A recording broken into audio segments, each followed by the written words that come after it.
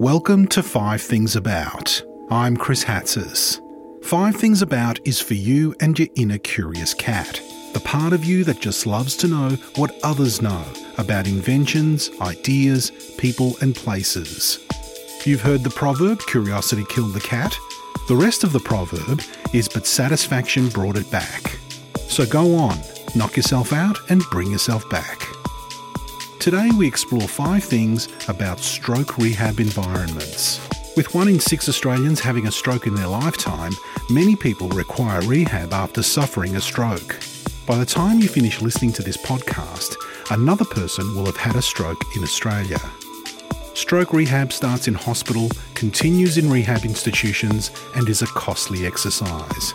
With rehab costs amounting to $1.6 billion per year, it's important to research stroke rehab environments. Our host today is Jan Chamberlain, Program Manager at the Centre of Research Excellence in Stroke Rehab and Brain Recovery from the Florey Institute of Neuroscience and Mental Health at the University of Melbourne. She's talking to Ruby Lipson-Smith, who's pursuing a PhD at the Florey Institute. She has a background in psychology and neuroscience and a long-standing interest in architecture, which she is now beginning to incorporate into her research. Let's start at the beginning, Ruby. What is a stroke? A stroke is a catch-all term to describe lots of different things that all involve a lack of blood supply to an area of your brain. So it's called a sudden onset neurological condition, and depending on which part of your brain lacks blood for however long it might be, you get varying amounts of damage from a stroke. So we need a constant supply of blood to our brains, and if this is cut off for too long, then there's permanent damage to that part. So mostly we think of people getting a stroke in older age. So is that true? And who does get a stroke and why? Well, no, that's not true. I mean, a lot of people who have a stroke are older, but you can get a stroke at any point in your life. Even children can have strokes. And sometimes we don't know why someone had a stroke, but there are cardiovascular risk factors, the general ones which are also associated with having a stroke, things like obesity and high blood pressure, and also smoking. And after you have a stroke, is recovery possible? But yes, recovery is definitely possible. Our brains are actually very good at adapting to change. And if you can recover the supply of blood to your brain very quickly, then there can be no damage at all. So we have very, very good what's called clot-busting drugs that if they're administered in the first few hours after someone's had a stroke, you can actually completely reverse the effects of stroke. Which is why it's so important to call an ambulance straight away if someone has any kind of sudden neurological change, like their face droops or one side of their body can't move or they have trouble speaking. Obviously, not everyone is going to be able to get those drugs in the first few hours after a stroke, which means that it's much harder and a longer process to recover, but it's definitely still possible. And that's where rehabilitation comes into it.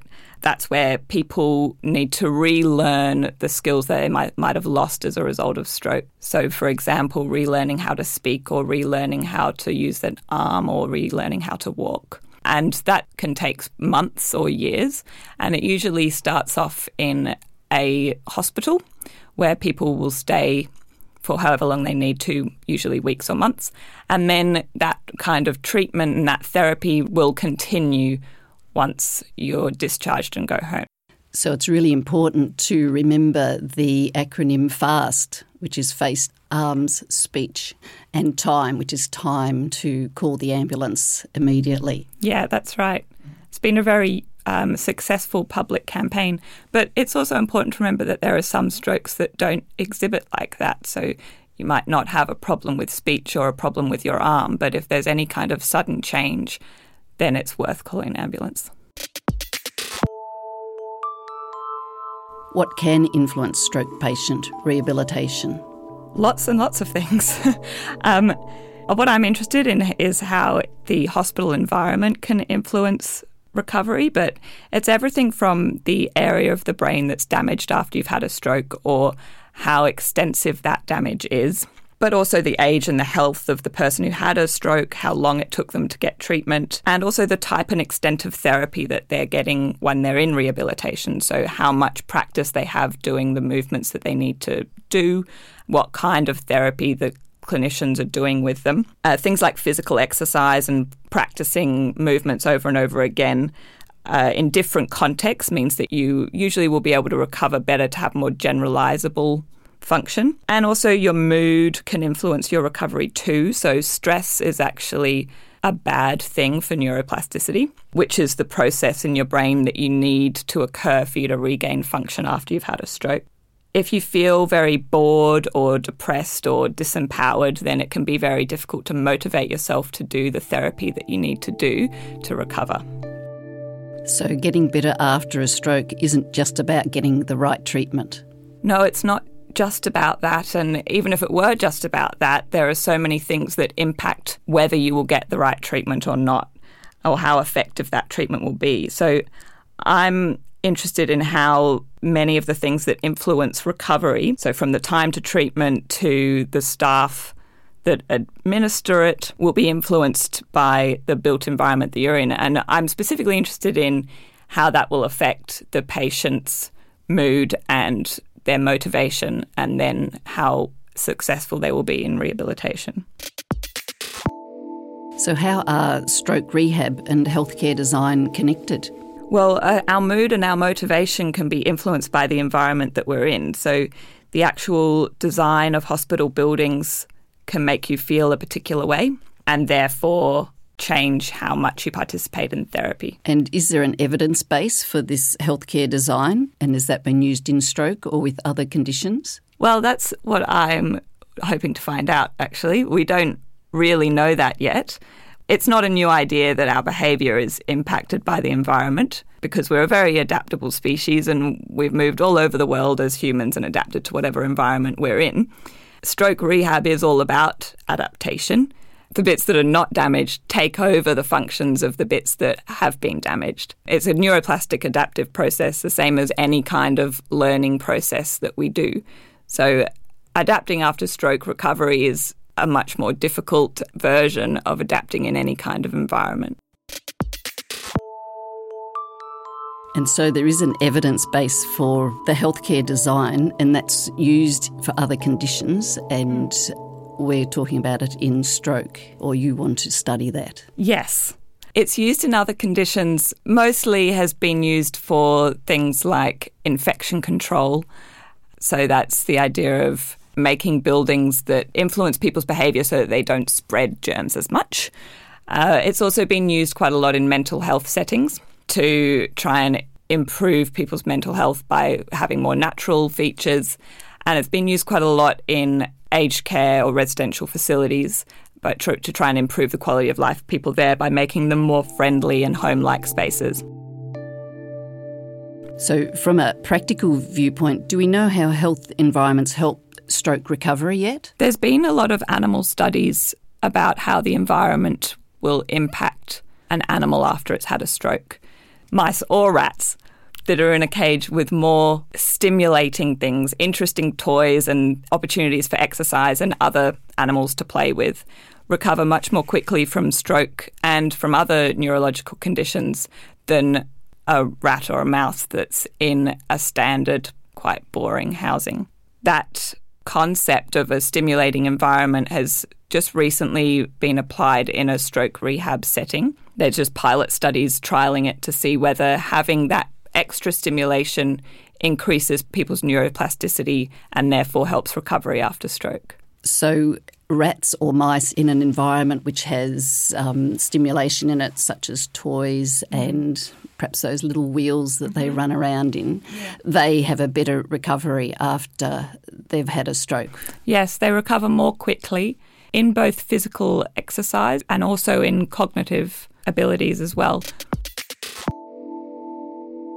Based on your research so far, what do you think a perfect stroke rehab space might look like? Well, it has to be a mixture of lots of things, which is complicated. It has to be stimulating, as I mentioned, but people who've had a stroke also need a lot of rest. So there has to be opportunities for quiet, calming spaces as well. And I also mentioned that people need a lot of motivation in order to be able to do the therapy that's required after you've had a stroke. It's very difficult to repeat the same physical motion over and over again, or to retry how to speak over and over again when you're having so much trouble. And so the spaces that you're in really need to motivate people to do those things, whether it be the exact repetitions that they need to do for therapy, or whether it be physical exercise more generally, which is itself a promoter of neuroplasticity. So I would say that therefore the environments also need to be motivating. And I think they also need to be designed in a way that minimises the stress for the patient. Hospitals are obviously very stressful environments. They can be really difficult to find your way around in and very intimidating, which means that if it's designed to be more friendly or more welcoming or more home-like perhaps even, which is something that's been applied in psychiatric hospitals, then perhaps that will work to help eliminate stress for the patient. And likewise, if it's easier to find your way around, so there's good wayfinding, then you will have less stress, and that's beneficial for neuroplasticity too. There's also been some research that's indicated that natural aspects, so nature or views of nature, can be beneficial for a lot of medical conditions. And one theory is that the reason for that is because they're calming and they de-stress, but it might also be because they're a naturally stimulating thing too. They've got lots of different colours and textures and movements involved. There was one piece of research in the 1980s which really pushed off a lot of the evidence-based design research that I'm now involved in. It was looking at the past medical records of hundreds of patients who'd been recovering from surgery in hospital. Some of these patients had happened to have been allocated to a room that looked out over a tree, and some of these patients happened to be allocated to a room that looked out over a brick wall. And the patients who were looking out over a tree had required less pain medication while they were in hospital, and they'd also been discharged earlier, so they needed to spend less time in hospital than the people who had been sitting there looking at a brick wall. So that indicates that nature, by whatever means, had been beneficial for their recovery. So you just need a view of a tree rather than a brick wall, and for those people they required less pain medication and they had a shorter length of stay in hospital. Yeah, that's right, without even going outside. And so that's why there have been some thoughts now and some research about perhaps virtual reality, or maybe even so that you can have more than just a view, you have a whole 3D experience. Perhaps that might be a good option for people who can't go outside. So do you think our existing rehab environments are good enough?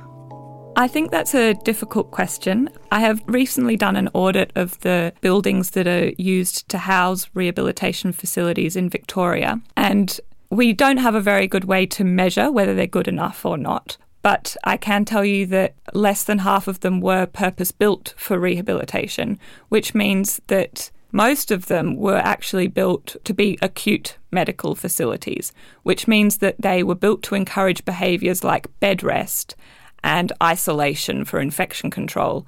And those things are actually detrimental for the rehabilitation process, because resting in bed means that you're doing less physical activity and you're doing less of the repetitions that you need to do in therapy. And isolation means that you're by yourself and you're getting less of the stimulation from the people around you that might be beneficial for your neuroplastic recovery. Because we spend a lot of our time in buildings now, perhaps architecture is an important part of the environment for us to consider. This is something that Alain de Botton, the philosopher, is being a big proponent of because, as he puts it, architecture makes us feel things, which is actually a very powerful thing because the buildings that we are in affect our mood and our behaviour, and it can be quite difficult to change people's behaviour. And so we need to tap into whatever way we can do that. So that's 5 things about stroke rehab environments, or possibly 6. We're not good with counting. Thanks to Jan Chamberlain and Ruby Lipson-Smith. This podcast was made possible by the University of Melbourne. This episode was recorded on the 13th of July 2017.